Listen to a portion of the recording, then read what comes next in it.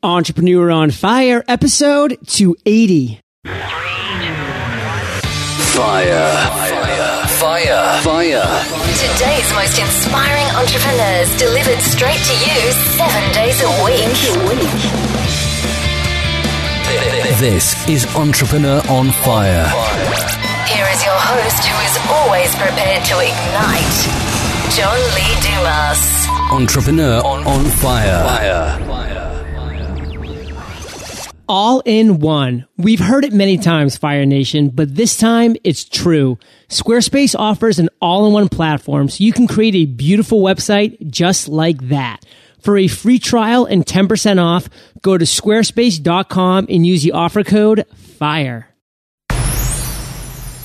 Okay, Fire Nation, let's get started. I am simply thrilled to introduce my guest today, Bob Caspe. Bob, are you prepared to ignite? Absolutely. Yes. Bob founded and served as CEO and chair of 3 successive startups for 30 years in medical imaging, newspaper imaging, digital cameras, and consumer electronics. Bob then retired and taught entrepreneurship at Babson MBA for 7 years. We're going to chat about all this and his new startup, IEC, in today's interview. I've given Fire Nation just a little overview, Bob, but take a minute. Tell us about you personally. We want to get to know you, and then give us an overview of your current business. Thank you for having me. I enjoy the opportunity to be on your show. I are an engineer to start. Went to New York University, studied electrical engineering. My best teacher was Ben Franklin back then. It was so many years ago. And I discovered very soon in my career, and my boss discovered at the same time, that I just don't work well for other people. And so I embarked upon a life of entrepreneurship, partially because I really can't work in somebody else's company. That's part of who I am. And in my teaching, I've told my students that entrepreneurship is about the trip. It's not about the destination. You can't focus on whether you make a lot of money or you don't make a lot of money. You can't beat yourself up if you go out of business. But the key is to enjoy the ride, and entrepreneurship is a ride. And I have enjoyed it thus far. And one of the reasons that I stopped teaching and I'm back doing it is because I missed it. I missed building stuff and discovering and dealing with people. And that's entrepreneurship for me. Well, wonderful. Give us just a quick 30-second synopsis of what you're doing right now. We're going to dive way more into it later, but I want Fire Nation to get a little taste of what you're all about. One of the things that I have discovered in my teaching is that there are plenty of super entrepreneurs and engineers and scientists all over the world. Yeah. And engineering education, science education has really come a long way. Many of the kids from countries like Brazil and Russia are actually educated in the United States, and many of the teachers from here have gone over there. So I see a great uniformity now in the quality of technologists and the quality of their innovations, regardless of where I seem to travel in the world. But what I also observe is marketing and sales skills have not kept pace with the technical skills. And so my mission at the IEC, at the International Entrepreneurship Center, has been to help these entrepreneurs launch their businesses in Western markets. So typically we'll go to a place like Brazil. We'll find 3 or 4 really interesting and successful companies in Brazil, technology-based frequently, sometimes not. And if we feel their business models are transportable, or if we see intellectual property that we think is valuable, we'll offer an opportunity for those companies to come to the U.S. market, use that as a launching point for Asian and European markets, and teach them the concepts of Western value-based marketing and sales.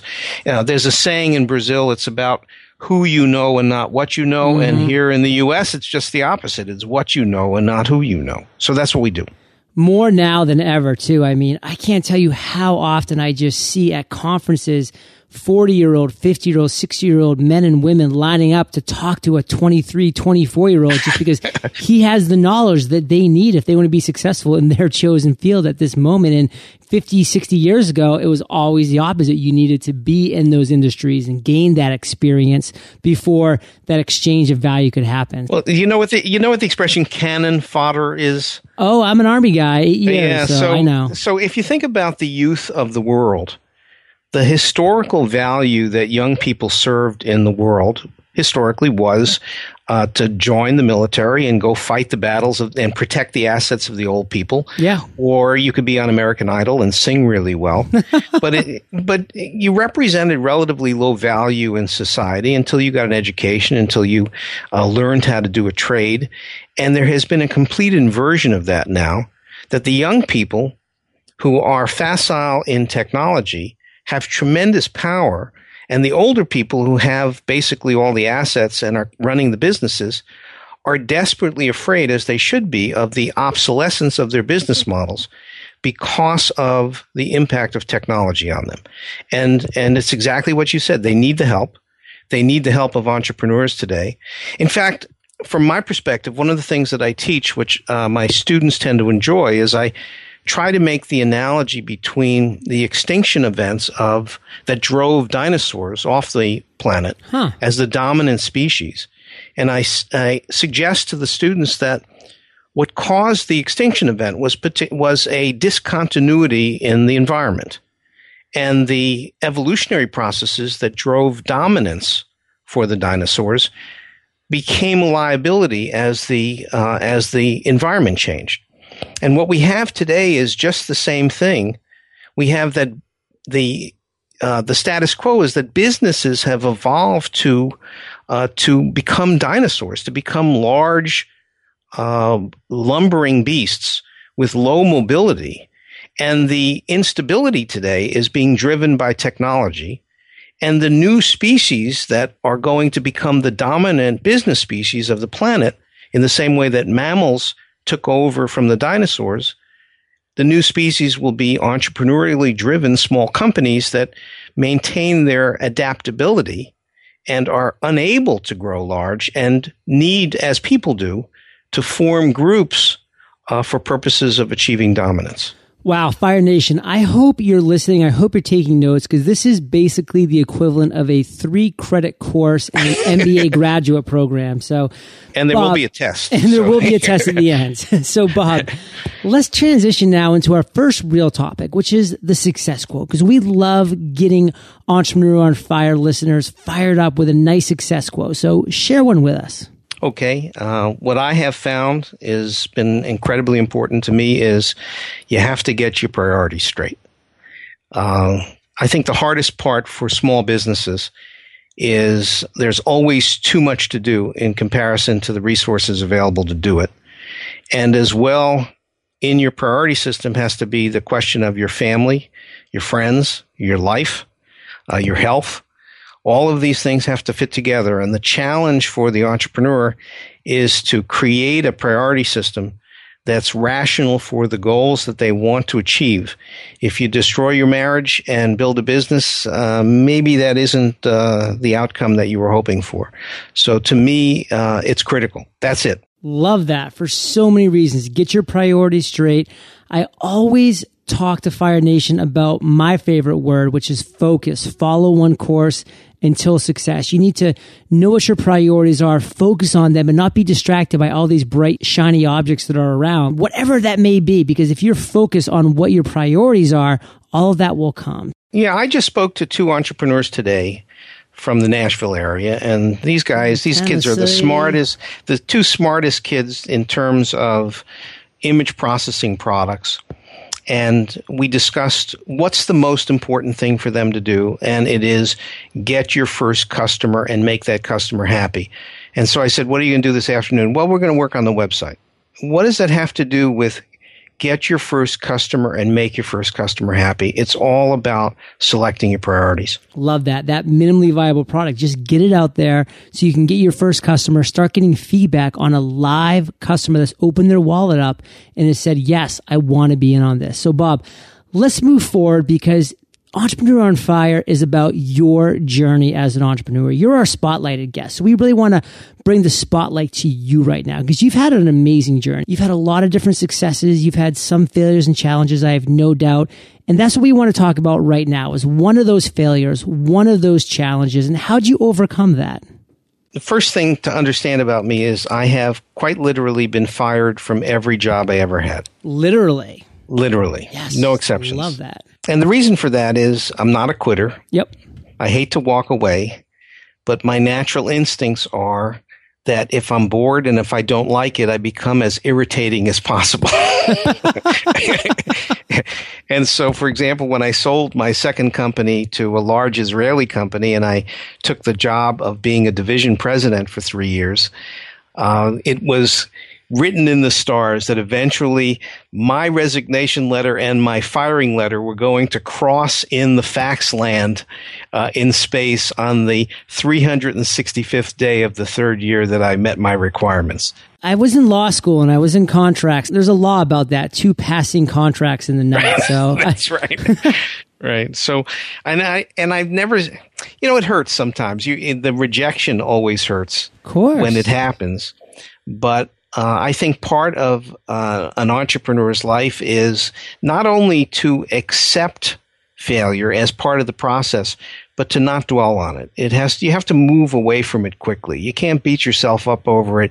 You have to take it as a learning experience and basically move on with your life. And that's what I've learned.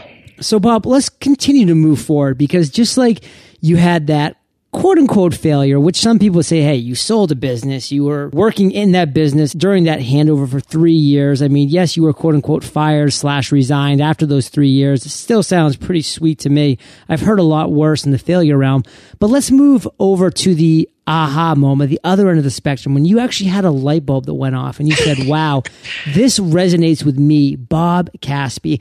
What was that moment, Bob, and how'd you turn that into success? Actually, it occurred after I started teaching. There are people that say, and I agree with them, that you don't really understand a subject until you try to explain it to somebody else. And one of the things that became apparent to me in my own background in the myriad of companies that I had tried to start was that consumer products are the great wasteland of entrepreneurs. Can you expound on that a little bit? It is so hard to compete with Johnson & Johnson, Procter & Gamble, Microsoft. Small companies are one of the words that I try to amplify on in my teaching is the difference between the word possible and probable. And my goal is to help entrepreneurs understand more probable paths to success as opposed to simply possible paths to success. And what happens in the study of businesses is that we have what we call survivor bias, where we tend to look at only the companies that succeeded and we don't look at the ones that fail. So we have no basis on which to understand. So what were the critical variables? Why did this company fail when that company succeeded? And the net result is that because we're all consumers, we look at a lot of consumer businesses like Facebook and we say, my God, that wasn't that hard. I could do that. I could basically. And the reality is like, what happened to my space? What happened to your space? What happened to his space and her space? There were hundreds of social, right. Exactly. Hundreds of social media network, whatever, blah, blah, blah businesses. And yet most of them failed. The numbers in the venture industry are 29 out of every 30 startups fail. And I think that for the one that remains, only 1 of 3 roughly, the founders actually make it to the liquidity event. So really 1 out of 100. Right. And so the question for me has always been, how do you raise your probability of success? And one of the aha moments for me was that consumer products, while they seem appealing because we're all consumers, we all believe we know and understand and love the consumer space, while it appears appealing, it's actually a minefield. And it's a minefield because huge companies who have a vested interest in their consumer positions have the ability to spend inordinate amounts of money in marketing and sales and, quite frankly, can lie and say their product's better than yours and can win that battle. 9 out of 10 dentists recommend it, obviously. Right. Right. And so the challenge is, how do you have the discipline to pick high probability businesses if what you want to do is essentially a low probability business. And the aha moment to me was to understand that this is a choice that the entrepreneur can make. It isn't about sitting in your kitchen and designing the next great, pocket peeling, potato device.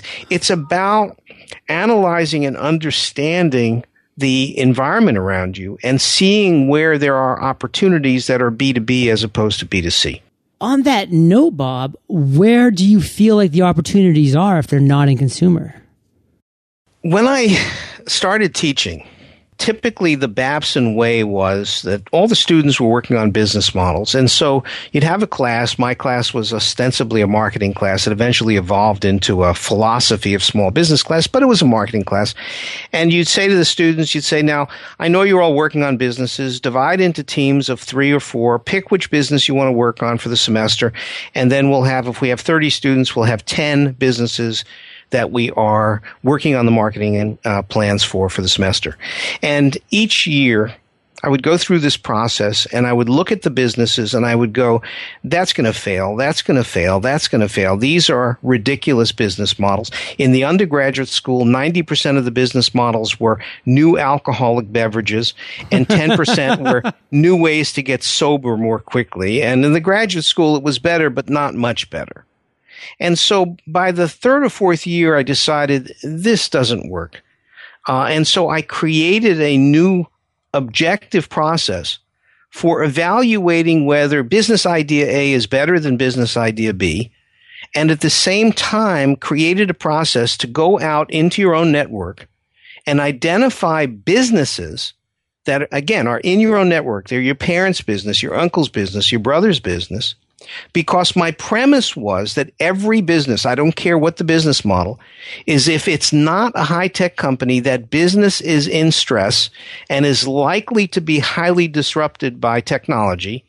And you, as a young person with greater ability in technology, are likely to be able to create innovative concepts, even if you can't create the software and hardware yourself. And your goal as an entrepreneur is to make a business relationship between that customer, that business that needs innovation, and some engineers and scientists that you'll find anywhere in the world, maybe Craigslist, maybe India, maybe in the engineering school next door to you. Mm-hmm. That's your job. It isn't to invent a product. It isn't to create a consumer product. It is to solve the problem of an existing business in keeping pace with technology. And I've had so many students do it successfully by just going through that process. And I would say to them at the end of the semester, I would say, did you ever think you'd be in that business? And they go, absolutely not. I didn't even know it existed. Right. But they applied their entrepreneurial skills to it. Love that. So, Bob, I'm going to throw a challenge. I'm going to throw the gauntlet down. Here's a challenge for you because you have so many great things to say, but boil it down for Fire Nation into one sentence, 30 words or less, a clear lesson that you learned from that experience. To begin with, it's all about the customer. And the less your ego is involved in the business, the better off you are. Oh. In fact, I've said to students, the less you know, the more likely you can find a successful business opportunity. Wow, that is a great way to look at things. Definitely a mind shift. Definitely something, Fire Nation, I encourage you to go on a long walk. And for one time, leave the iPod behind. Don't listen to Entrepreneur on Fire on double speed. Just think about what Bob has said and think about a business that you may have never seen yourself in, but because of the things that he's talking about now, there could be opportunities abound. And Bob, I want to move into IEC right now. I'm fascinated with how you came up with the idea, what you're currently doing right now, and what's your vision for the future. One of the books that I really enjoyed reading and one that I will recommend, in addition to the ones you probably will ask me about later, is called The Drunkard's Walk, written by Leonard Mlodinow. And it's a book about statistics, probability and statistics, which doesn't seem like an interesting subject. But he makes it into a really interesting story about the birth of probability and statistics as it affected gamblers, as it affects one's own decisions in life. And one of the beliefs that I have about business is that business and life are drunkard's walks, that random events tend to move you around, and the entrepreneur's job is to remain flexible and duck under the bullets and seize the opportunities that occur. The IEC, when we started it a year ago, it was something completely different than it is now. We started it as an incubator, and our goal was simply to bring together small companies, startups into space, working space. We rented 9,000 square feet and put some furniture into it and provided a comfortable co-working environment. And we started to bring together these small businesses. And it became clear that I was, and my partners were violating my own first rule of business, which is follow the money. Find rich customers, not poor ones. And my love of entrepreneurs and my love of startups blinded me and drove me to bring together all these waifs of entrepreneurship. Waifs. And one of the things that I discovered in the process is that many young entrepreneurs who haven't suffered enough have misconceptions about the value of advice and mentorship, and aren't really ready to accept it yet. And so we shifted our focus to more mature businesses and created a business model that started with businesses where the entrepreneurs were still essentially running the business, but it had to achieve maybe $1 million in revenue annually to prove that these entrepreneurs were able to understand, react to, and adapt to the pains and suffering that we know are out there. So our business model radically transformed in the course of 12 months because we are open to the concept of you never know where you're going and you have to remain flexible and adaptable to your environment. And so this is where we wound up. And this particular business model, one which we call IMAP, International Market Acceleration Program, where we bring in these companies, their IP, business models from outside the U.S., and it is turning out to be quite successful, is very young. We've only been doing this for 3 months, and we're floored with the number of companies that we find that don't understand how to do this, who do have interesting and valuable technology. And it ranges from a little tiny device that's used to help take a feces sample. This sounds dramatic, doesn't it? A feces sample in the home to software that does video encoding, yada, yada. And so all over the map. Very interesting stuff. Wow, that is all over the map. And just, again, in about 60 seconds or less, what is your vision for the future? In my first company, we were a few years old, and I was interviewing a new VP of marketing, and he said to me, Bob, what's your 10-year plan? And I leaned back, and I thought for a second, and I said, look, I'll make you a deal. I'll tell you my 10-year plan under the condition that after I finish, you tell me your 10-year plan, and if yours is better, we'll do yours. So, as it turned out, I scared the crap out of him, and he refused to take the job. So, I would say right now, at this very moment, I don't have my eyes up high enough on the horizon that I can see far enough ahead with this business to tell you where it's going. All I ask for is openness and honesty, Bob, and you've given Fire Nation that this entire interview, so thank you for that. And now let's just take 1 minute to thank our sponsor. All in one. We've heard it many times, Fire Nation, but this time it's true. Squarespace offers an all-in-one platform so you can create a beautiful website just like that.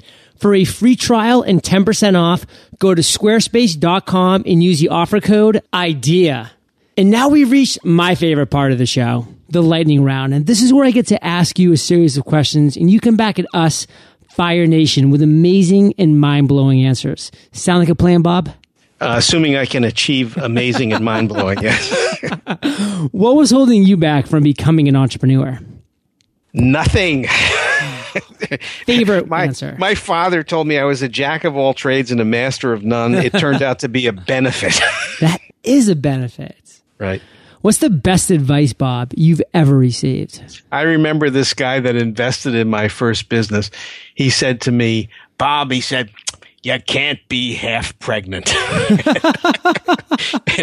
and he was right. And you said it earlier, it's focus. It's about focus. Follow one course until success. Right. What's something that's working for you right now? There was another book that I read called The Challenger Sale. And it helped synthesize for me something that I had perceived but not so clearly understood. I do recommend it to the entrepreneurs out there. And it is that with the speed of innovation that's occurring today, to sell into a business requires that you truly step into, learn, and understand your customer's business model better than they understand it themselves, and then go back and teach them how you can help them improve their business model. And so the essence is this deep dive relationship with every customer, which, by the way, further amplifies the importance of picking rich customers. Right. Because you're going to spend a lot of time and money with them.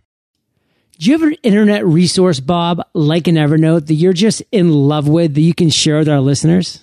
Yeah, but you're not going to believe it. It's NewYorkTimes.com. Boom. That's a first. Your interview number 276 never had this resource. I will tell you, I am a religious reader of the New York Times every day. And I learn more from it in terms of technology, where businesses are going, where the world is going. And it influences my own business decisions and influences my choices every day. Love that. Well, Fire Nation, you can find the links to this resource and everything that we mentioned in today's episode by going to entrepreneuronfire.com/Bob Caspe. Bob, if you could recommend just one book, what would it be? Well, I've already done two for you. I know, right? But I want just one overall book. Oh, geez, that's so tough. You know, I would say read The Singularity is Near by Kurzweil. He talks about two things. One, a lot of people are offended by or may consider polarizing. I like yes. it. So he talks about how in the next 20, 30 years, machines and humans are going to merge into one life form. And humans will achieve immortality in this way. But and regardless of whether you believe that or don't believe that, to me, the more interesting aspect of the book is this quantification of the speed of innovation and how it is accelerating exponentially, and to understand that, for example, over the next 10 years are equivalent to the last 30 years of technological advancement. And when I look at, for example, what IBM is doing with Watson and what's happening in genetics from reading the New York Times, it is amazing to me how quickly the world is changing as we stand here. Now tell me if you know who this quote comes from. First they ignore you, then they laugh at you, then they fight you, then you win. I think it was my mother who said it when I was 6th grade. I don't know your mother, Bob. Well, she's not with us anymore, so she can't defend herself. Okay. Gandhi. That makes sense too, because that was the life that he led. First they ignored him. Then they laughed at him. Who's this barefooted, bald-headed guy walking down the coast of India? Then they fought him because they saw that he was creating a movement. And then he won. And that's so true in so many different ways. When people said that the earth was round, when people said that the earth circled the sun, and I mean, all of these different things, that's the stages we go through. So, and the singularity is near. I mean, hey, if you want to be one of those people that first ignore it and then laugh at it and then fight it and then lose, then go ahead. One of the examples that I give when I teach is that the time of innovation, for example, the telephone was invented in 1876, replacing technology, let's call it wireless, 1899, almost a quarter century. And quite literally, a business could have, let's say, been around in 1910, 1920, and not had to include communications technology like a telephone until the 1950s. 75 years after the invention. Today, imagine a new technology coming out, and imagine how long does a business model have to adapt to include that technology within their business model. How long did Nike have to put Bluetooth devices in their shoes for purposes of talking to your iPhone to remain contemporary as a running shoe? And the impact of technology has always been there, but it used to be in orders of magnitude, might take a lifetime to include a single new technology in a business model. Today, it might take 6 months. And what is it happening next year and the year after that? It's changing the way we approach the inclusion of technology in business models. And that's what's so exciting to me. That's why I believe that the IEC is such an important part of the business ecosystem today, because we're saying to an entrepreneur, you can't do it all yourself anymore.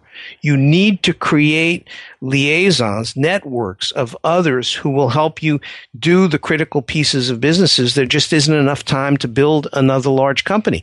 And in the same way that you still see some whales and you still see some elephants, so all of the large animals didn't disappear.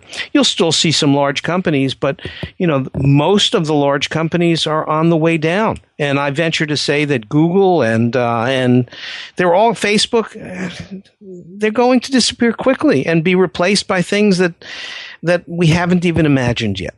It's an exciting world that we live in. There are definitely some whales out there. It kind of brought to my mind. Just yesterday, I was talking to my credit card company, and this person on the phone was like, yeah, you just need to fax us a void check. And I laughed. And he's like, why are you laughing? I go, what's a fax machine? I go, can I just take a picture of a voided check with my phone and email it to you? He goes, yeah. And I go, oh, I just did it. It's in your inbox. He's like, oh. And I'm like, it's kind of better than a fax machine, which really you shouldn't even be talking about anymore. So that's right. Really interesting stuff, Bob. Really enjoyed it. And this is the last question. It's my favorite, but it's kind of tricky. So take your time, digest it, then come back at us with an answer. Yep. Imagine you woke up tomorrow morning in a brand new world, identical to Earth, but you knew no one. You still have all the experience and knowledge you currently have. Your food and shelter is taken care of, but all you have is a laptop and $500. What would you do in the next 7 days? Trading the laptop for an iPad wouldn't. Done. All you have is an iPad and $500. Well, first of all, you should know at my age, just the idea that you woke up tomorrow morning was good news. All right, okay. So you smile. So let's start first with off, that. you smile. Right. So I think that what I truly believe is I would focus on cash flow. I'd focus on the question of starting to create some cash flow, probably through consulting. If the premise is I know everything that I know, then I have a lot of valuable information that I can use to help small businesses and even large businesses. And I believe that when you at least break even or make money, by definition, you're running a business. And up until that point, you're running a charity.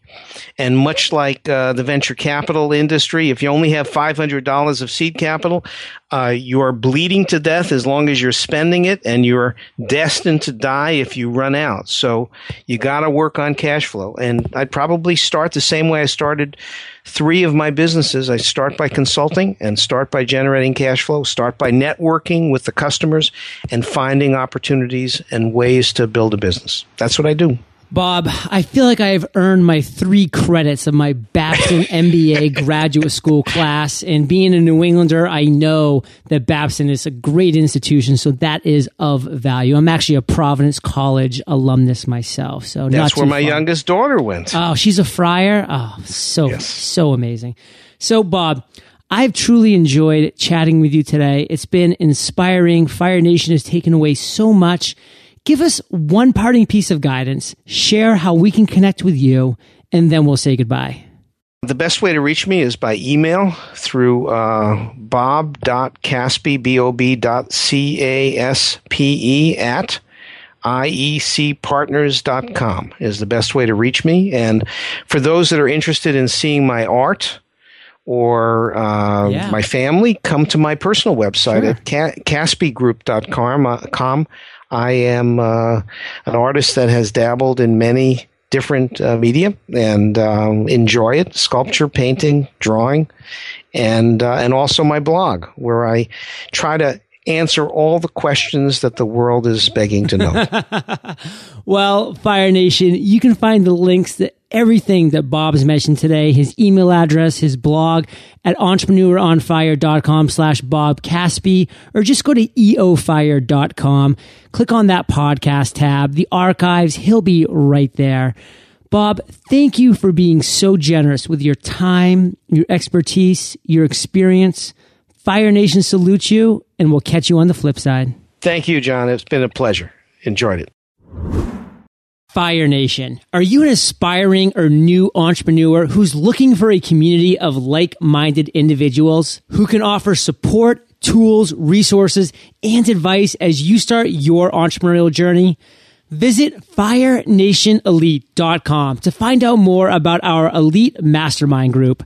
Fill out an application, schedule a one-on-one 15-minute chat with me, and start your journey today. And now let's take a minute to thank our 5-star reviews. Sid the Idea Guy, GP from STL, Spectrum Design, Kyle Shen, Nick Suberling, Dr. Sabrina, Scrappy Dr. Cherry, Charming Kelly, and Brett924. Thank you so much for supporting Entrepreneur on Fire, and I look forward to thanking everybody who does the same.